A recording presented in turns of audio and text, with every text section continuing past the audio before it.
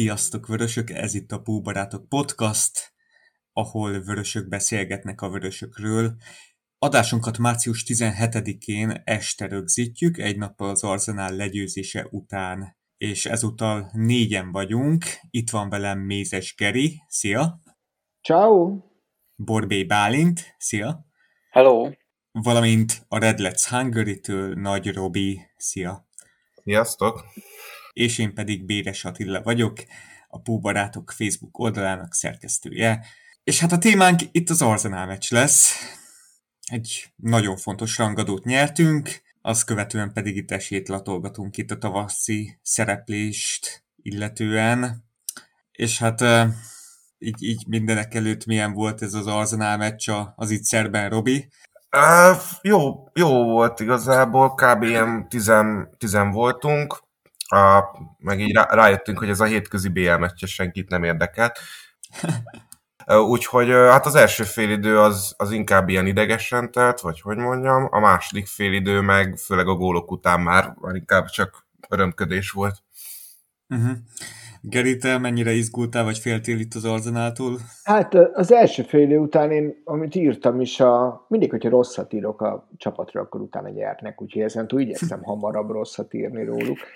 Azt írtam az első fél idő után, hogy nem nagyon látom, hogy fogjuk ezt a meccset megnyerni, és akkor utána megmutatták, hogy fogjuk megnyerni.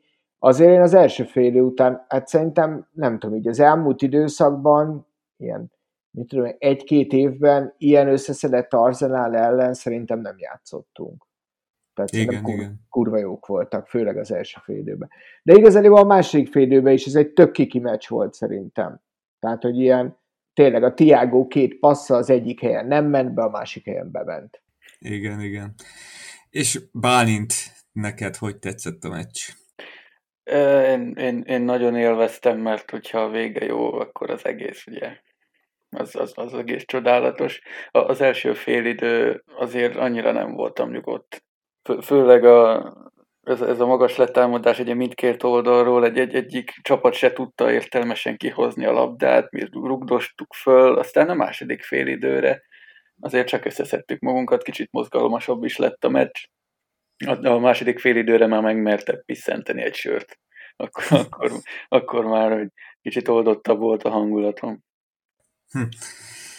Hát igen, ugye 2-0-ra nyertünk, és ha most nézem itt a statisztikákat, azért az mutatkozik meg, hogy ilyen nagyon sebészeti pontossággal használtuk ki az adódó lehetőségeket, mert a Wisecout szerint a várható gólok száma 0,57 versus 0,95, tehát volt itt egy 4/10 különbség. Itt tényleg, ahogy mondtad, az első fél időben nagyon jól pressingeltek, meg taktikailag nagyon intelligensek voltak, nagyon jól megfogták a front street, aztán kijött a rutin.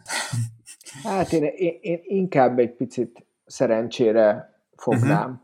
Az, hogy az Alisson kivédte az Ødegaard lövését, az még nem szerencse volt, mert hála Istennek mostanában az Alisson ezt kivédi, bár igazániból természetesnek kezeljük, de azért az egy nagy védés volt. Viszont az szerintem nincs benne a Ramsdale, ugye? Az Arsenal kapusa. Igen. Szerintem az nem volt benne, hogy a Ramsdale bevédi ezt a labdát. Tehát, hogy ő tök jól játszik, szerintem tökre ott van a helye az angol válogatott kezdőjébe. Ezt adom. Ráadásul az azt jelenteni, hogy a Pickford nincs ott, tehát, hogy így több előnye is lenne. Jó, hát az angol válogatottat hagyjuk, mert ott meg Maguire is kezdő.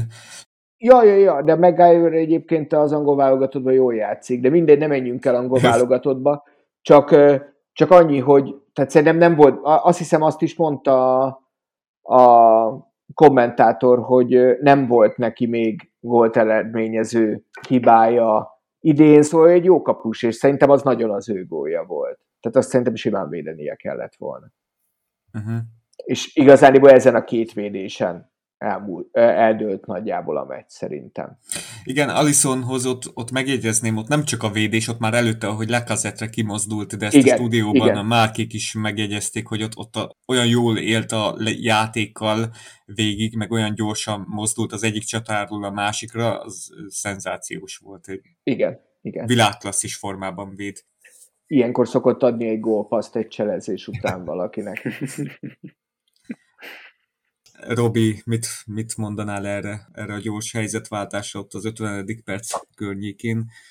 Igen, ott a Thiago passzánál ott mi is azért beszortuk, vagy hogy mondjam. Így. Szerintem mindenki ezt csinálta. De hogy megint hogy az Alisson igazából, hogy rohadt jól helyezkedik, meg ismeri fel ezeket a helyzeteket, hogy mikor, mondjuk, mert szerintem a Lacazetténél 10-ből 9 kapus mondjuk így megpróbál eldőlni, vagy nem tudom, vagy labdára vetődni, vagy ilyesmi, és az Alisson igazából csak ilyen területet fogott, vagy hogy mondjam, és aztán pedig meg utána, amikor az Ödegaardnak lepasszolta, ugye ott is levédte azt a területet, ahol el tudta volna lőni. És gyakorlatilag mire így felúcsúttunk, hogy de jó volt, addigra jött a Thiagótól egy ugyanaz a passz, csak jó irányba. Úgyhogy szerencsére ezt így hamar elfelejtettük azt a helyzetet. Mondjuk az valami elképesztő passz volt, amit a Zsotán adott. Csoda volt, de az is nagyon jó volt, hogy a Mané elvitte az embert. Azt imádtam, igen, ahogy ott megteremtették azt a kis területet. Ja.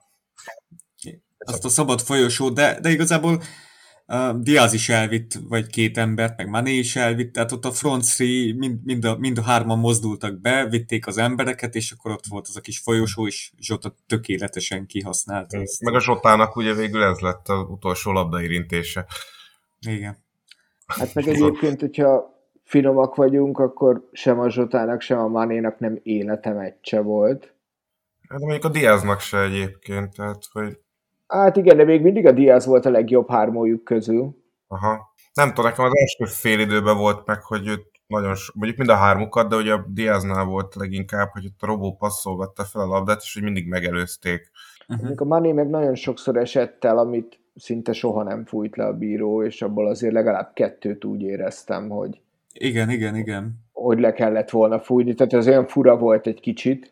Ja, de ez a Manénál nálam valahogy visszatérő, hogy ott annyira nem szeretik a bírók, vagy nem tudom. Ja, igen, és ezt egyébként többször hallom, szerintem ő nem színészkedik annyira sokat. Nem, itt a Somos teljesen, a kommentátor teljesen rosszul reagálta le szerintem ezeket a szituációkat, mert... Jó, mondjuk a Somosról beszélünk, szóval én nem tudom, senkit nem akarok megbántani, de a Somos Ákos nekem szépen fogalmazzak, nem a kedvenc kommentátorom. Hallgass Lederert, és szeretni fogod.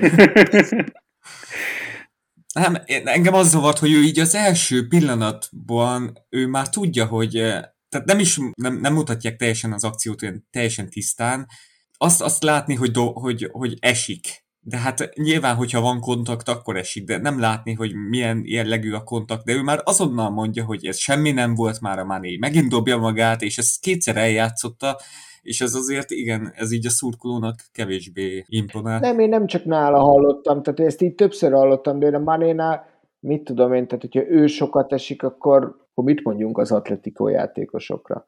Tehát meg a Barcelona játékosokra. Hát, vagy tehát, Sterlingre, vagy Kane-re, vagy az angolokra. Igen. Nálunk általában pont jellemző, hogy az a mondat, és nem csak a Manéra, hanem hogy ha elesik, akkor itt lehetett volna 10 fújni. De így a világ legnagyobb fasság, hogy miért kell hozzá elesni, vagy hasonló. Igen.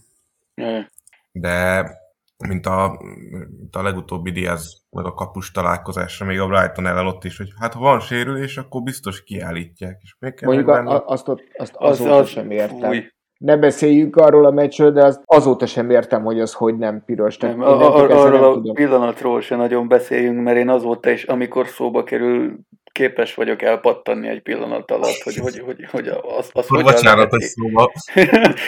Semmi baj egyébként, csak értelmes emberek látják azt a jelenet sort, és az a reakció, hogy semmi nem volt.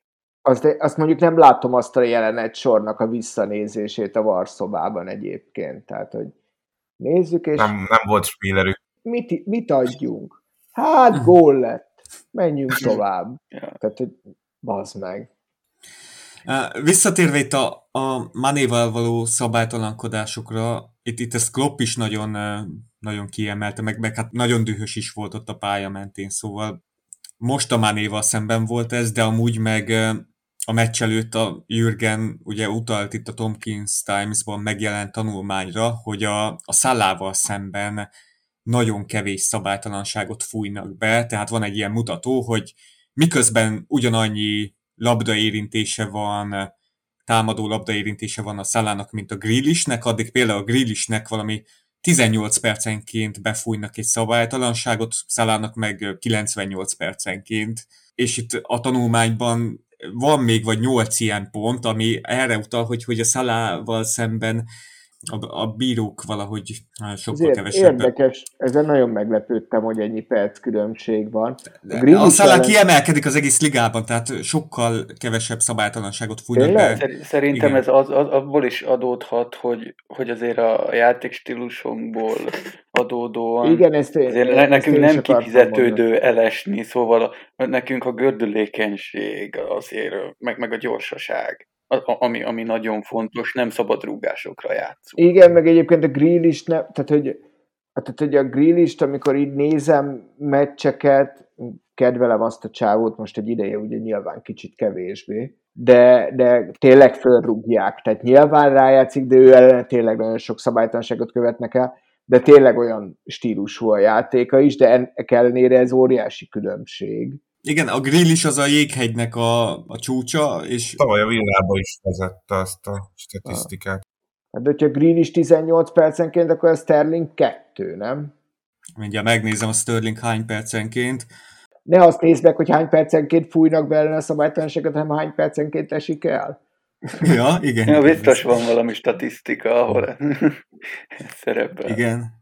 Úgy 44 percenként, és picivel még kevesebb is a labdaérintése, vagy 5-tel 90 percenként a Sterlingnek az olyan labdaérintése. Na, mindegy. De ez érdekes, hogy itt a Salah meg a Mané, igen, nem mindig kapják meg azokat Én csak a Manénál érzem ezt. De például a Manéval szemben befújnak egy szabálytalanságot átlagosan 36 percenként. Neki is picivel kevesebb az ilyen labdaérintése, mint Salahnak.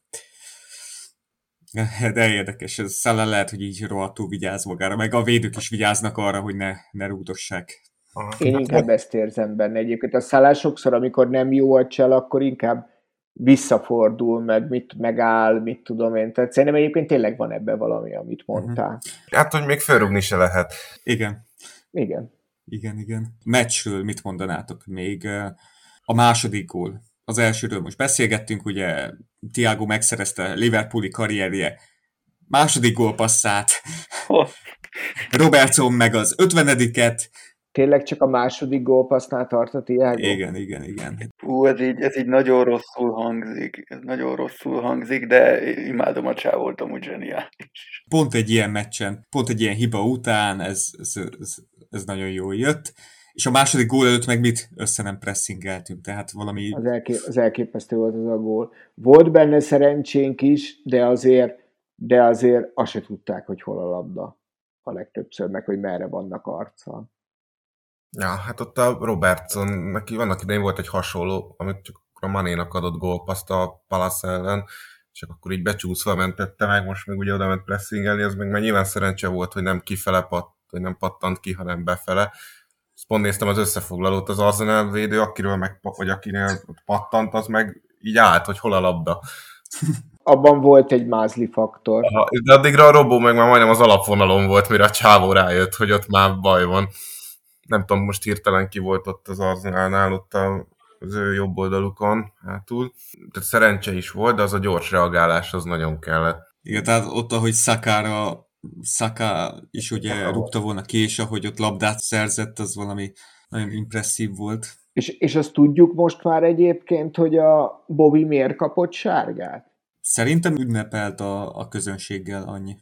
De az miért sárga? Szerintem benne van a szabálykönyvben, hogy olyat nem szabad, de gyors rákeresek. Ugyanúgy mérik, mint hogyha levennéd a mezedet ünneplés. Ezeket hogy utálom? Igen.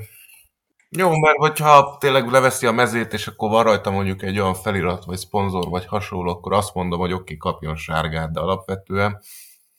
Nekem a kedvencem volt egy ilyen videó még, hogy a Rizének a összes gólja, és alatta volt egy komment, hogy lehet látni, hogy mikor vezették be, hogy a mezlevételés sárga van.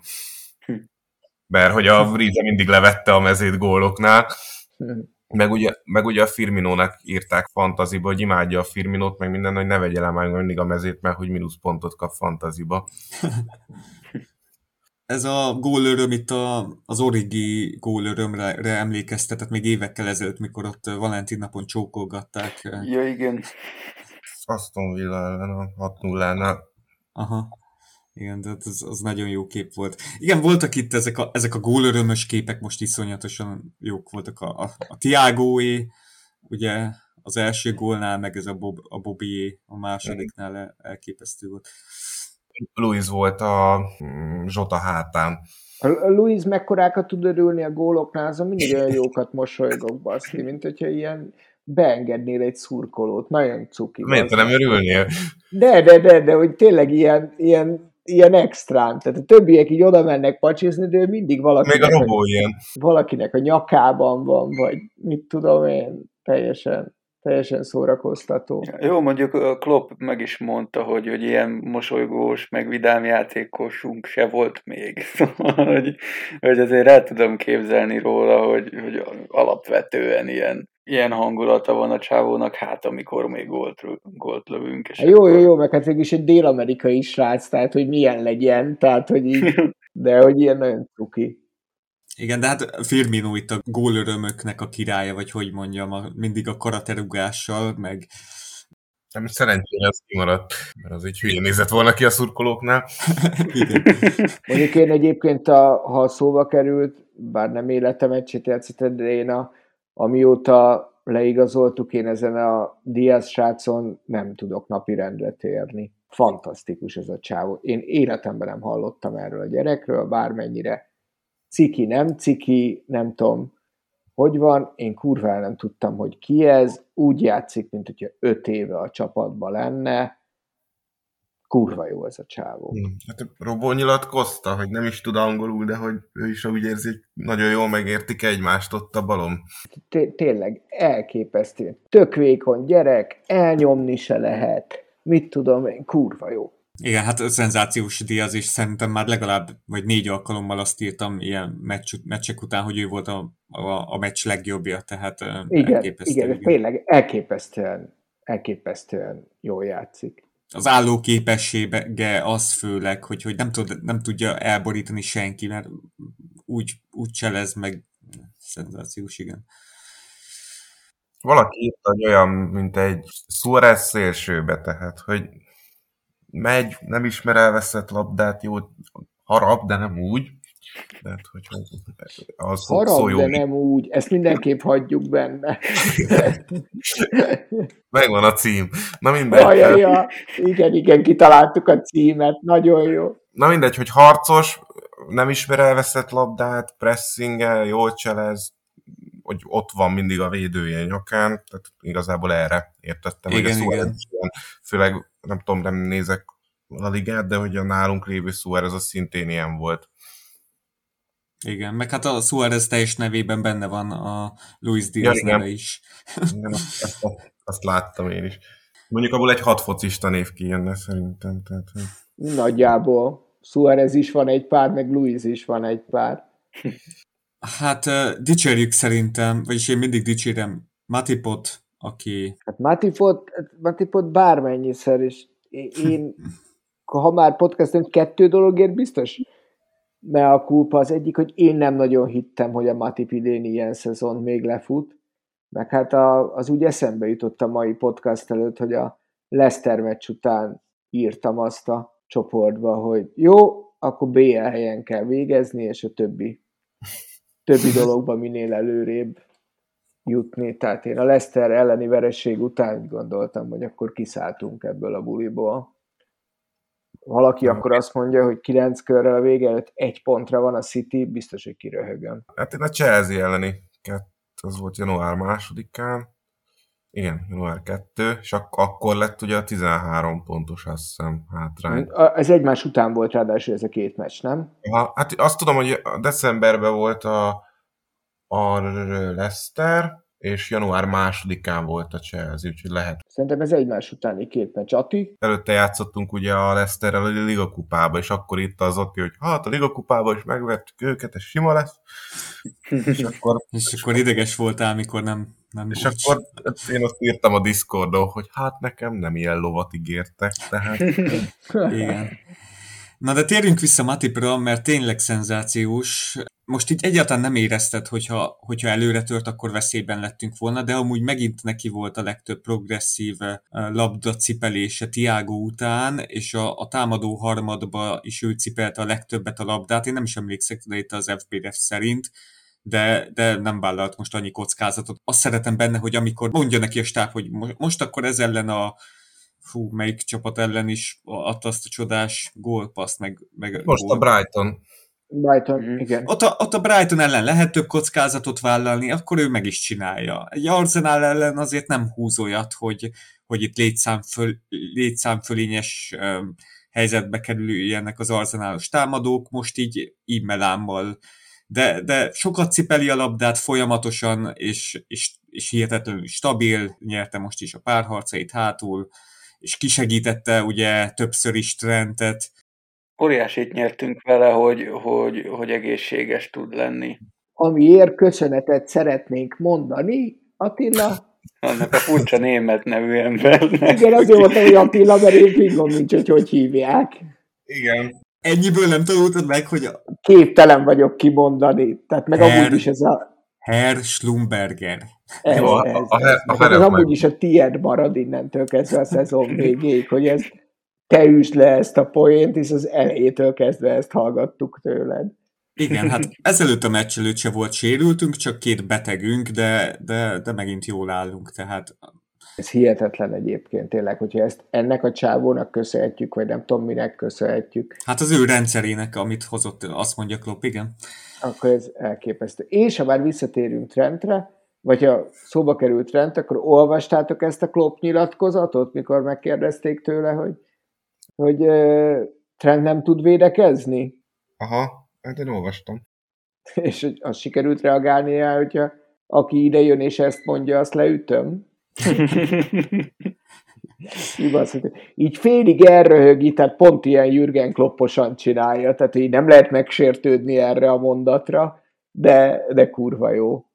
Még a Matiphoz akartam annyit mondani, még kiegészítést, hogy azt hiszem küldtem Discordra is, hogy a kedvenc Twitter bejegyzésem volt még a Brighton utáni, hogy ne vitatkozunk azon, hogy ki a jobb, Matip vagy a De Bruyne, csak élvezzük, amíg játszanak. Igen. Na, Trentről ti mit mondtok, milyen meccse volt, mert eléggé megosztó véleményeket olvasni.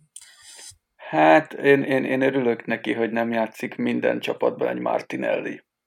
Szóval azért az elég nagy terhet vesz le a vállunkról, hogy Martinelli csak az Arsenalban van. Mert valahogy mindig egyik játékos sem jelentett akkora veszélyt azon az oldalon, ahol a Trent van, mint most a Martinelli.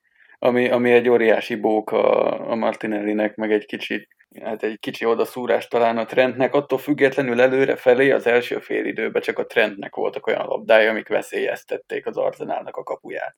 Szóval ott volt a Manénak passza, meg talán volt a Manénak is passza, nem tudom pontosan, most nem emlékszek rá teljesen, de neki voltak olyan labdái, amikben benne volt, hogy feltörjük azt a védelmet. Ahhoz képest hátrafele ugye nem volt meggyőző nyilván a mögötte tátongó óriási terület miatt. Nem tudom, hogy ez mennyire az ő felelőssége, mennyire van benne konkrétan a játékunkban, hogy azt a területet ott mindenképpen hagyjuk meg. Ezt nem tudom megmondani, azt nem kaptunk belőle gólt. Én ezt egy kicsit másképp érzem. Ha a Trent annyira szarul védekezne, akkor minden csapatnak lenne egy Martinelli-je szerintem. Tehát, hogy én azt érzem, hogy igen, néha van olyan támadó, akivel az adott napon meggyűlik a Trentnek a baja, de hát minden védőnek van ilyen, szélsővédőnek van ilyen napja. Ráadásul a Trent egy extrán támadó szélsővédő, tehát ahhoz képest szerintem még viszonylag kevésszer is van ilyen napja. De ez tényleg kemény, tehát nagyon-nagyon jól játszott ez a srác. Én elég sok Arsenal meccset látok, szerintem ennyire jól, ennyire kiemelkedően nem is nagyon szokott játszani egyébként. Igen, 5 csel kísérlete volt, abból 4 volt sikeres, ebből 2 Trenttel szemben. Tehát nagyon nagy benne a potenciál. Meg bebőrözte Hendersont. Igen. de azért elhangzott meccs után, hogy azt hiszem, hogy a Zsotának több gólja van az Emirates-ben, mint a Martinellinek. Nagyon kevés gólt rúg egyébként a srác. Tehát, hogy nagyon sok nagy helyzetet tud kihagyni, meg jó játékos, meg mit tudom én, de szerintem ő tegnap bőven fölé nyújtott annak, amit szokott. Tehát volt egy nagyon-nagyon jó meccse. Igen. Viszont a túloldalon Sakát nagyon jól fogta a Robertson, tehát ott teljesen esélyt nem adott neki, pedig én itt az elmúlt 5 meccsükön az Arsenalnak teljesen el voltam ájulva Bakayo Sakától, tehát Brutál jó az a gyerek, és tényleg nagyon nem tud semmit csinálni. igen. Ilyen, ha Robó jól játszik. 100%-os formában vagy, hogy mondjam. Ilyen Robó is lett ugye a Man of the Match a hivatalos oldalon. Igen? Aha. Ezt nem tudtam. Még annyi, hogy azért ezek nagyon-nagyon fiatal srácok. Tehát a Martinelli 20 éves. Tehát, hogy így, és ez már a 3. szezonja az Arsenalba. Igen. Ha már Robertson, Robbo ugye a Liverpooli karrierje 50. gólpasszát jegyezte, és hát mikor megvettük, nem hittük volna, de egy másik rekordot is döntött, ugye Danny Murphy óta 19 év után ő az első játékos, aki idegenben legalább 7 gólpasszt kioszta a Premier League-ben, tehát ő idegenben nagyon jó kiszolgáló, és akkor már itt el is mondom ezeket az érdekes statokat. Bobby Ginourban a 11. gólt lőtte úgy a Premier League-ben, hogy azt mindegyiket idegenben szerezte. Igen. Ez is nagyon érdekes, hogy ő meg az Anfielden nem termeli a gólokat, de... A Tottenham ellen rúgta az utolsót otthon, nem? Amikor pont voltak nézők. Hú, hát erre maximum Robi tud válaszolni. Az annyira megmaradt bennem az a gól, akkor még a Mourinho volt a Spurs edzője. Ja. Átsprintet, várja, azóta Bobby otthon. Szerintem rúgott azóta ő otthon. De nem sokat, nem tudom. Gondolkodok közben. A Premier League rekordot amúgy Giggs és Harry Kane tartják, akik Zsinórban csak idegenben lőttek 13 gólt, tehát úgy, hogy közben hazai pályán nem.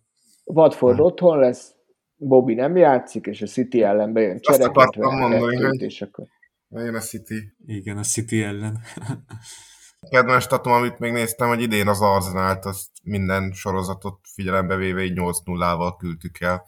Mert ugye a 2 ligakupa, meg a 2 bajnoki. Az FA kupában nem futottunk össze sajnos. Meg ott már nem is tudunk, mert ott pont a Nottingham. Ja.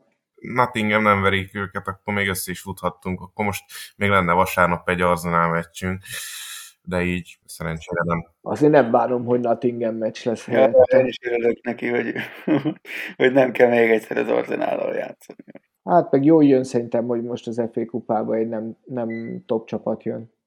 Tehát jó, mondjuk a Nottingham az veszélyes. Legalábbis veszélyes, de azért nem top csapat. Ja, persze.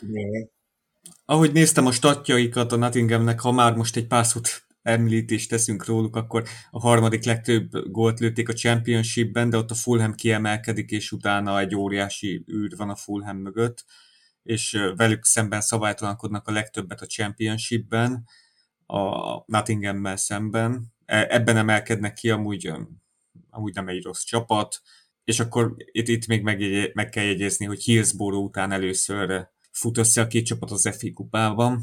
Egy dologra leszek csak, nyilván a meccsre, csak hogy a meccse, hogy ugye most idén tudatosan játsszuk ezt hogy nagyon feltolt védelem, jó lesz taktikával, mert hogy a VAR úgyis kiszúrja.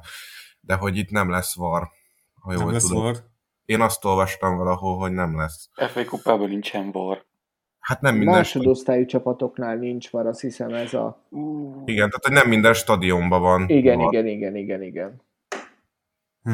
Úgyhogy ebből a szempontból kíváncsi leszek, hogy így nyilván egy meccsre nem fogjuk így az alaptaktikánkat kukázni, vagy hogy mondjam, de hogy így jobban benne lesz a veszély, meg gondolom, hogy ilyen Konaté, meg Gomez, meg hasonló, tehát hogy azért nem a Van Dijk motivval állunk ki.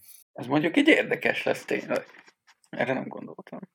Ezt valahol Twitteren vetette fel valaki, aztán én is így belegondoltam, hogy mert szerintem idén nem is járt, talán a Presto lehetett még, de ott se vagyok biztos, hogy volt a Liga kupában, hogy volt vagy nem volt VAR, mert FA kupában otthon voltunk. Lesz VAR a meccsen. Most csekkoltam, a City Ground történetében először lesz videóbíró. Lesz? Aha, akkor nem szól, akkor jó, akkor nem szól, akkor hülyeséget írtak. Ezek szerint már a Twitter sem megbízható. Nem, pedig ott olvasok minden háborús hírt, azt hittem ott minden tény. Akkor rászokok a TikTokra. Így. Ha már a Twitter sem megbízható, akkor jöjjön a TikTok. Így. Visszatérve a meccsre, ugye Robbo a 10. asszisztját jegyezte? Vagy... Igen. 10-zel állnak, mint 3-an. Igen, és igen. A Premier League-ben eddig mindössze 2-szer fordult elő, hogy egy klubban 3 játékos is legalább 10 asszisztig eljusson. Ugye a Prime Arsenalban volt ilyen 2004-5-ben, nem tudom, akkor Henry, gondolom, Pires, meg még valaki, és a Manchester City 17-18-ban akkor volt 3 ilyen játékos, akiknek volt 10-10 asszisztjuk. Szóval ebben is különleges az idei szezon. Mindenben. Még a meccsről, ha valamit akartok, akkor most mondjátok, mert aztán áttérünk itt a tavaszi folytatásra. Ja, itt még kiírtam egy statot, egy pillanat. Az Emirates történetében a legjobb vendég gólszerző Diogo Jota és Jamie Vardy 5 találattal, és részemről ennyi volt itt, ami a meccsről. Hát én még annyit mondanék, hogy az Arsenal dicséret illeti, főleg ahogy kezdték a szezon, nem hittem volna, hogy mondjuk egy tavasszal egy top 3 nehézségű meccsekben benne lesz, ahogy így összekapta az Arteta a csapatát. Abszolút, szerintem egyébként nagyon-nagyon jó őket nézni, és itt megdicsérem a beharangozódat, én nagyon bírtam azt a megfogalmazást, és illik rájuk, hogy kurvára szexi focit játszanak, és tök jó, hogy ezt meg tudtuk akadályozni, és végeredményben így utólag azért mondhatni, hogy eléggé simán vertük őket. Igen. Még egy érdekességet csak találtam itt a jegyzeteim között. Jota 55 percet játszott csak, de így is volt 27 pressingelési akciója. Én azt hiszem, hogy a Thiago mögött neki volt a második legtöbb, tehát ki lehet számolni, hogy 2 percenként letámadott egy Arsenal játékost, ebből 8 volt sikeres, de az látszik, hogy nagyon akart bizonyítani most, és az adódó lehetőséget azt meg kíméletlenül ki is használta. Szóval jó volt látni, hogy most végre egy ilyen fontos meccsen betalált. Oké. No hát akkor, srácok, City-Liverpool párharc lesz itt tavasszal, és... A kérdés hányszor még, ugye? Igen, kérdés hányszor. De gondoltátok, hogy idén is ez fog kieszkalálódni? Vagy hogy mondjam, beraktam nektek itt Messengeren egy képet, amin a BBC-nek a 20 szakértője tippelt a szezon előtt, hogy ki lesz a bajnok, és hát nagyon nem minket tippeltek. Tehát vagy Chelsea, vagy Man City volt, és mi általában a 3.-4. helyen voltunk a többségben. Ezt nem csak külföldieknél, hanem itt a kis hazánkban lévő nagyon nemes szakkommentátorok is. Így azt néztem, hogy szerintem mindenki egyébként a tavalyi szezonból indult ki. Tehát, hogy gyakorlatilag, mint érted, mondjuk a FIFA-nál, hogy a Van Dijknak ott értéke esett, mert hogy tavaly sérült volt, és akkor érted, emiatt most nem olyan szexi vagy, hogy mondjam. Tehát, hogy és abból indítottak, hogy jó, hát szarok vagyunk, talán megint bejövünk a 3. helyre. De az, hogy közben felépült a Van Dijk, vettünk még egy Konatét, meg tehát, hogy gyakorlatilag van védelmük, meg középső védünk, azzal gyakorlatilag visszatért az alapjátékunk, meg azért nyilván finomítottunk is rajta a középpályán, tehát én egyébként én vártam, hogy tehát a dobogót minimum, meg én gondoltam, hogy mi meg a City fogunk menni, én ezt a Chelsea-t nem éreztem annyira hosszú távon. Én ide vártam kb. A Chelsea-t, hogy így ott vannak, azt hiszem 7 pontra vesztettbe, talán annyira vészesen az Arsenal sincs közel hozzájuk, ha behozzák az elmaradt meccseket, tehát most én ezt nem tudom konkrétan fejből, de hogy én a Chelsea-t valahogy ide vártam egy ilyen stabil 3. így pár ponttal lemaradva, és akkor mi meg a Cityvel. Aztán ugye volt a decemberi időszak, ott meg ugye én is azt hittem, hogy akkor jó, hát akkor City, és akkor mi meg majd valahol a második helyre behozzuk, és akkor ennyi. Én 4 fős versenyfutást vártam, de nem számítottam rá, Te mondd, hogy a United. hogy igazán esélyesen bajnokok leszünk. Én azt hittem, hogy a United és a Chelsea is ott lesz velünk egy szinten, meg a Cityvel egy szinten, és arra számítottam, hogy egyébként vagy a Chelsea, vagy a City húzza be. Arra nem számítottam, hogy a Lukakuval ennyire besül a Chelsea, és azért ez nem is így indult. Szinte dettó, én is így éreztem, mint a Geri. Annyi, hogy nagyjából a United-et ilyen stílusos távolságra való lemaradással tartottam. Így jogosultnak, hogy egy jó, ott vannak, de egy nem kell tőlük félni. Attól függetlenül így a Chelsea-t, Liverpoolt, meg a Manchester City-t gondoltam így az első helyre, főleg az utóbbit az első helyre, és akkor, hogy majd mi a Chelsea-vel majd ilyen véremenő harcokat vívunk a második helyért, és amúgy így december után nem is feltétlen gondoltam volna, hogy ebből még lesz más is, mert akkor a Chelsea-nek ugye még egész jól ment, azt hiszem. Uh-huh. Igen. És akkor meg elment a City. Én meg ilyen furcsa állapotban voltam, hogy ebben végre igazam van, de hogy ez most nekem miért jó. Igen, meg mondjuk nekem az fura, hogy nyilván semmi kedvem nincsen ezzel kapcsolatos statisztikákat keresgélni, de szerintem Guardiola csapat ilyet még nem csinált, hogy elkezd előnyt leadni. Tehát ők pont abban kurva jók, hogy a végén tök verhetetlenek. Jó, de máshol szerintem annyira nagy ilyen kihívó, talán még a Mourinho-féle Real nyert bajnokságot Guardiola csapat ellen, ahol végig ilyen kiélezett volt, de ott a Bayernnél, azt hiszem a Bayern is, amikor már oda ment, akkor a Klopp-féle Dortmund akkor már ott lejjebb volt, meg utána azt hiszem el is ment. Akkor zuhant meg a Klopp-féle Dortmund, azt hiszem. Tehát ugye gyakorlatilag voltunk mi egyszer a kihívói, amikor ugye 1 ponttal, meg ugye egyszer nyertünk úgy, hogy valami 19-20 pontos előnnyel, tehát azt meg annyira nem mondanám ott, hogy versenyfutásra, mert ők nem futottak, és akkor ugye megvan az idei. Tehát nem, mert így én számolva azokat, tehát hogy van, hogyha itt bajnok lenne idén, akkor a 6 szezonjából 4-szer bajnok? A Citynél, vagy valami ilyesmi. A legelsőnél volt 4., aztán 2-szer bajnok, aztán mi, aztán tavaly megint bajnok, és ugye idén nem lesz, de... Ne is legyen. De akkor nézzük másképp egy picit. A Skavka kiadott egy statisztikát a 2018-19-es szezon kezdete óta. Tehát az 18, 19, 20, 21, 4 szezon majdnem, 143 Premier League meccset játszott a két csapat, minden csapat, és a City 335 pontot gyűjtött, míg mi 334-et. Tehát 1 pont különbség van, egyetlen 1 pont itt a közel 4 szezon alatt, és ebben benne van a Kabakos, Phillipses, Rhys Williamses tavaszunk tavaly, és a Chelsea 70 ponttal mögöttünk van. Elképesztő. Ezt mondjuk nem gondoltam volna. Tehát, hogy mondjuk akkor úgy illik, hogy akkor ezt most mi nyerjük, és akkor 2-2. Ja. Igen, egy 2 centis valami olyan góllal.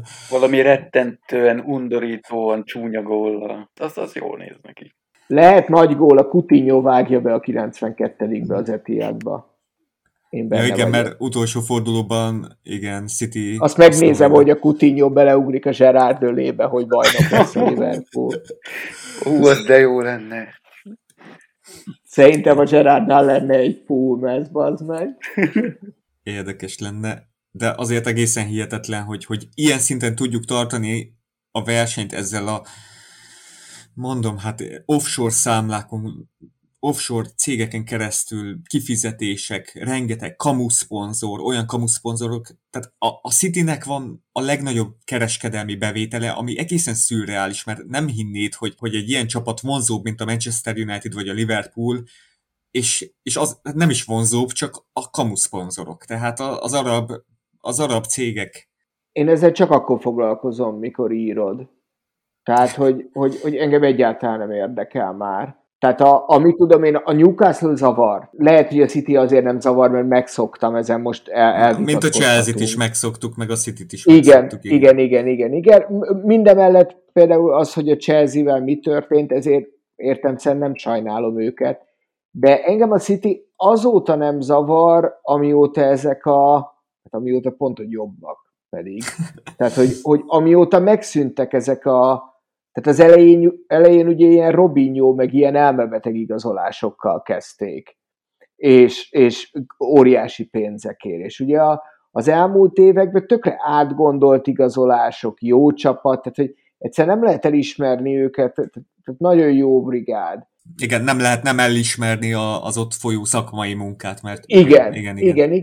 És engem amióta ez így van, azóta nem igaz, ugyanúgy a Chelsea-nél is. Tehát egy fantasztikus rivális, óriási dolognak tartom, hogy tartjuk velük a lépést, de hogy nekem ez már nincs így kihangsúlyozva, mint ahogy te mondtad.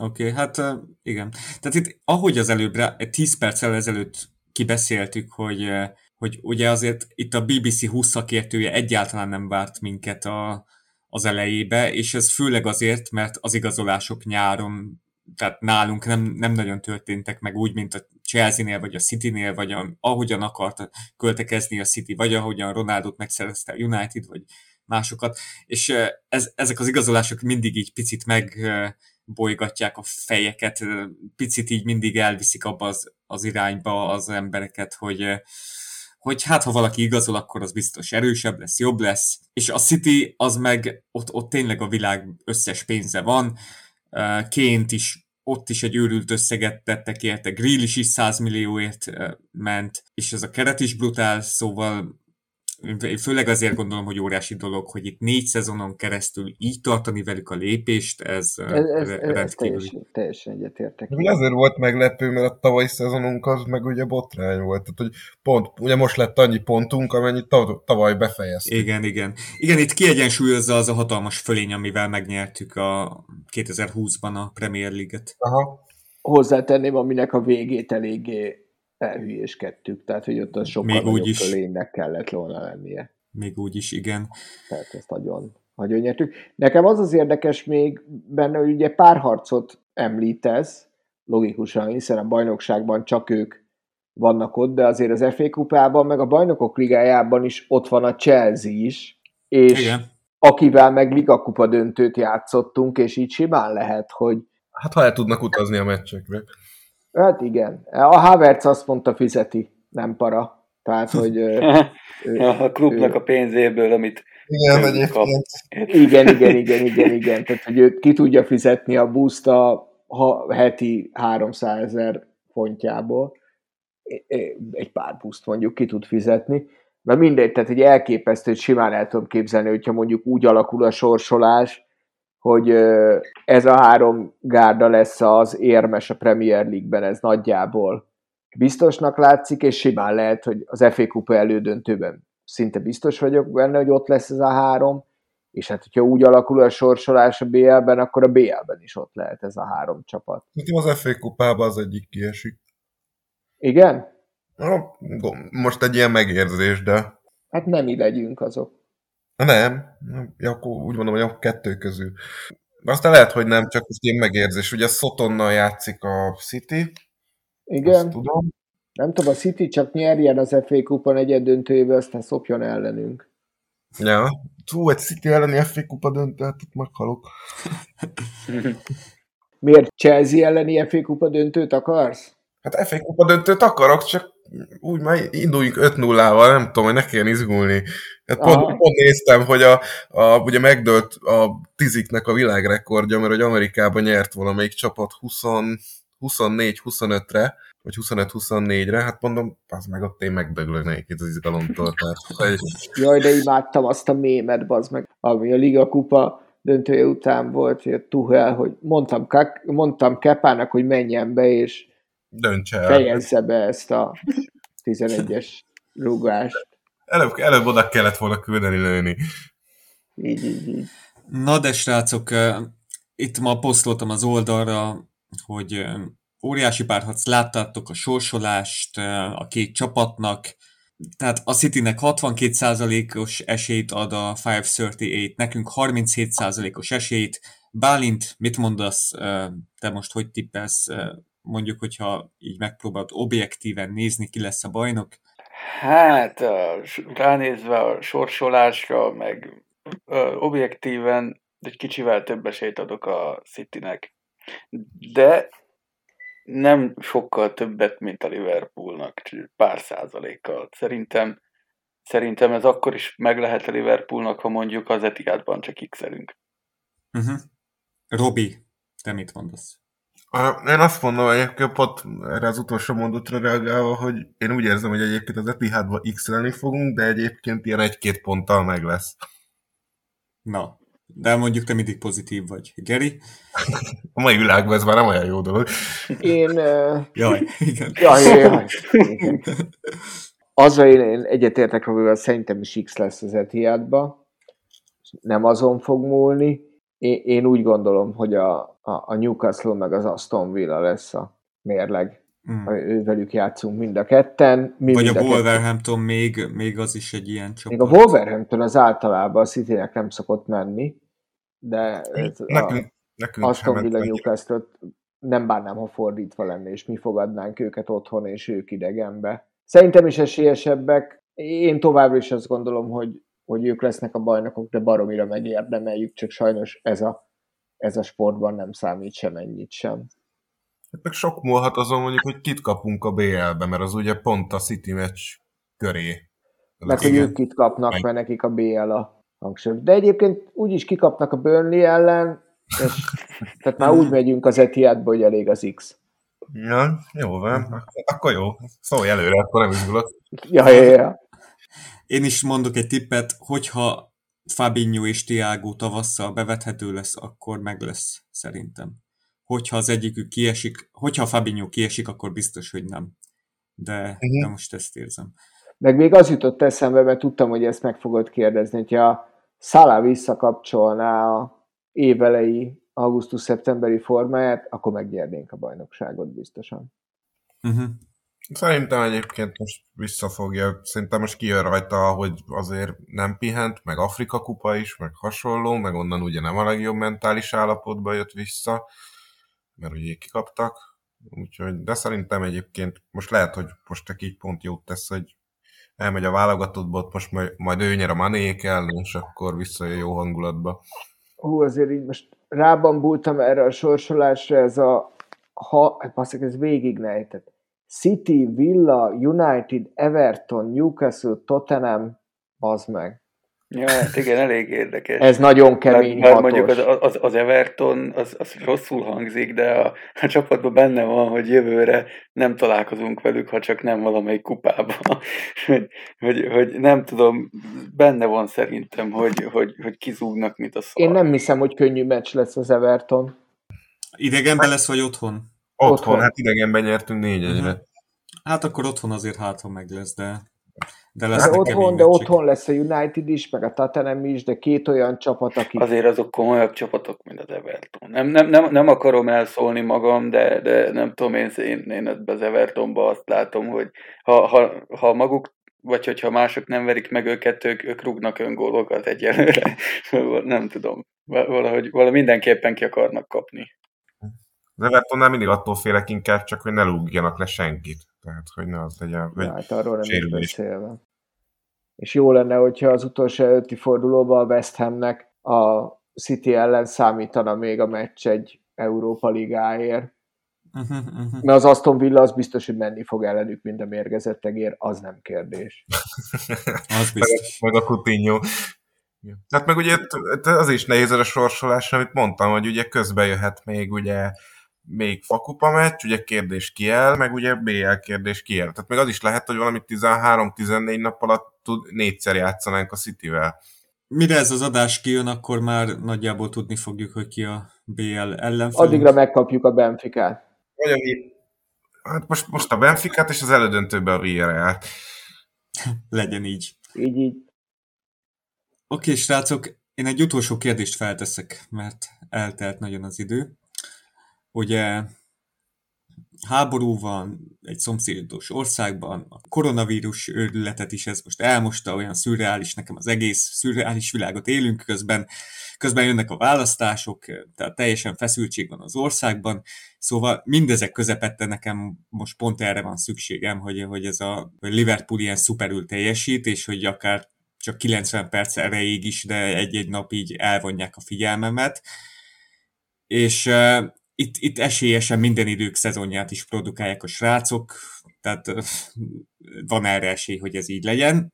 Nagyon kell nekem ez most a lelkemnek. Személyesen neked mit jelent, hogy a Liverpool most ilyen jó szerepel napjainkban? Bálint. Nekem személy szerint a Liverpool igazából nem csak most, de most igazán a lelkesedést jelenti. Nagyon kevés dolog van jelen pillanatban a világon, amiért képes vagyok lelkesedni, és ez rettentően szomorú. De a Liverpool, meg hála Isten a játéka olyan. És ez nekem valamilyen szinten ilyen pozitív visszacsatolás.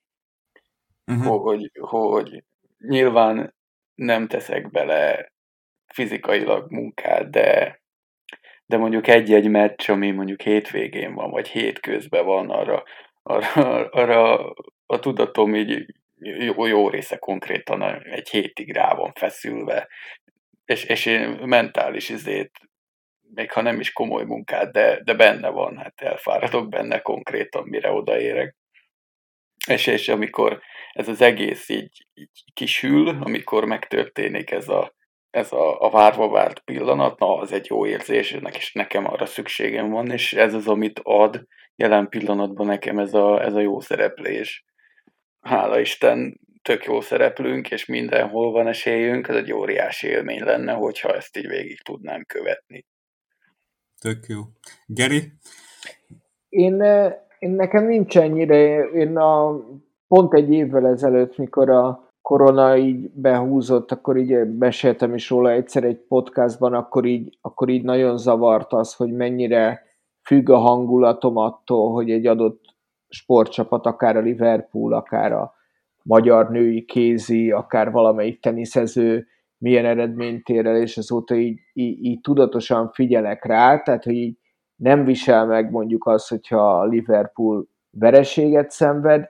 Én azt élvezem benne, hogy egy kicsit az jön vissza, hogy azért csak szakma ez. Tehát nem lehet, mindenkinek van pénze, minden klubnak, és mégis mi vagyunk ott. Tehát, hogy azért ez csak egy szakma ezt jól csinálni, és én inkább ezt élvezem benne, hogy lehet találni Zsotát, Diazt, nem kell feltétlen 344 millióért Mbappét venni, meg Neymart, meg Haalandot. Én ezt az is egy jó kérdés, hogy hova rakjuk majd Mbappét, hogyha megvesszük a nyáron most, hogy így itt van Diaz is. Persze, lelátóra szotyizni. Origi mögé. Ja. Hát, hogy tudja a helyét, hogy hol van a helyét. Milyen Minónak is kellett cserélni a kupába, tehát, hogy... Így. Igen, állítólag most a Milán az vinné Origit, nagyon, nem tudom, mi lesz belőle. Azt hittem az Mbappét. Szerintem a választhatna vinni, mert nem értenek hozzá egyébként azért. Nem? Na de Robi, te, aki heti rendszerességgel, vagy hetente kétszer is elmész egy közös meccsnézésre, neked most mit jelent, hogy ilyen jól szerepel a csapat? Hát, ugye nyilván én is verem boldogságomban a seggem a földhöz, vagy hogy mondjam, de hogy a Liga Kupa döntőből kiindulva nagyon jó lenne még tavasszal 2-3 ilyet csinálni.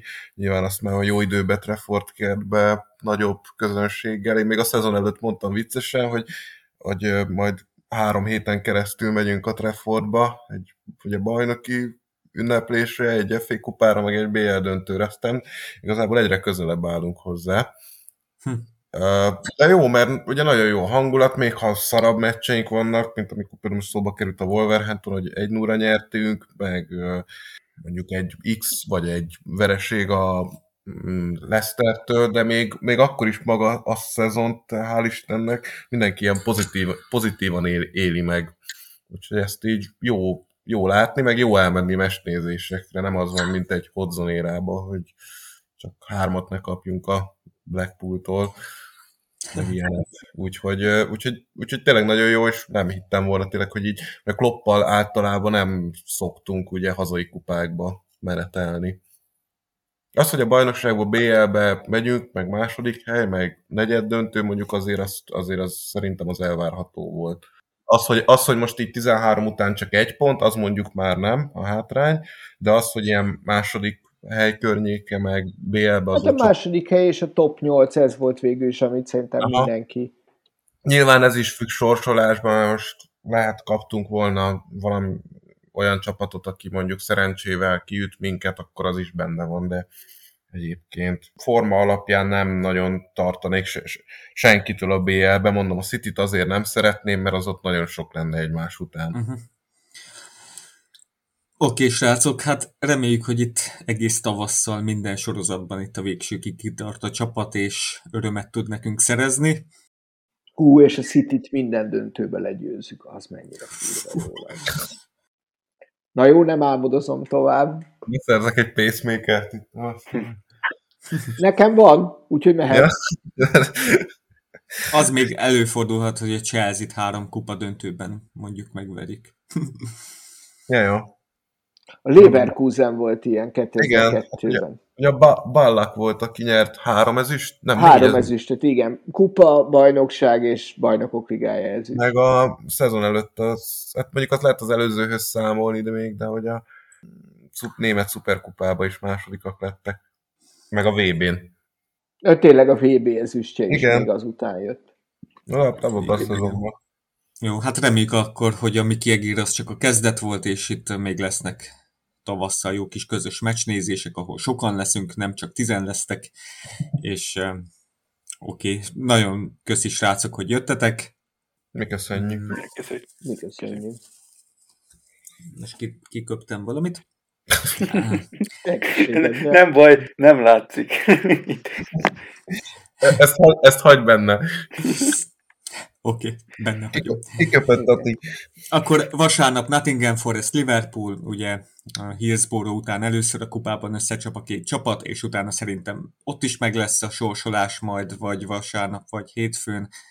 Szóval most jönnek a sorsolások, izguljunk, hogy kedvezőek legyenek számunkra. Köszi, hogy jöttetek. Adásainkat megtaláljátok minden népszerű podcast applikáció kínálatában. Az intrót és az outrót köszönjük szépen Jeff Bass-nek, akinek a Monolith című albuma valamikor mostanában jön majd ki, majd lesz róla poszt, amint kijön. És ha támogatnátok a Póbarátokat, a Póbarátok Facebook oldalát és a podcastot, akkor azt Patreonon megtehetitek. Discord szerverünkre gyertek, mert tök jó hangulat van, tök jó beszélgetések. Reméljük, hogy sérülésmentes lesz a válogatott szünet, és hogy Mané és Salah sem fog összekapni itt a nagy párharc során. Köszi, hogy jöttetek! Sziasztok! Köszi, ciao, ciao. Köszi, hello! Hello.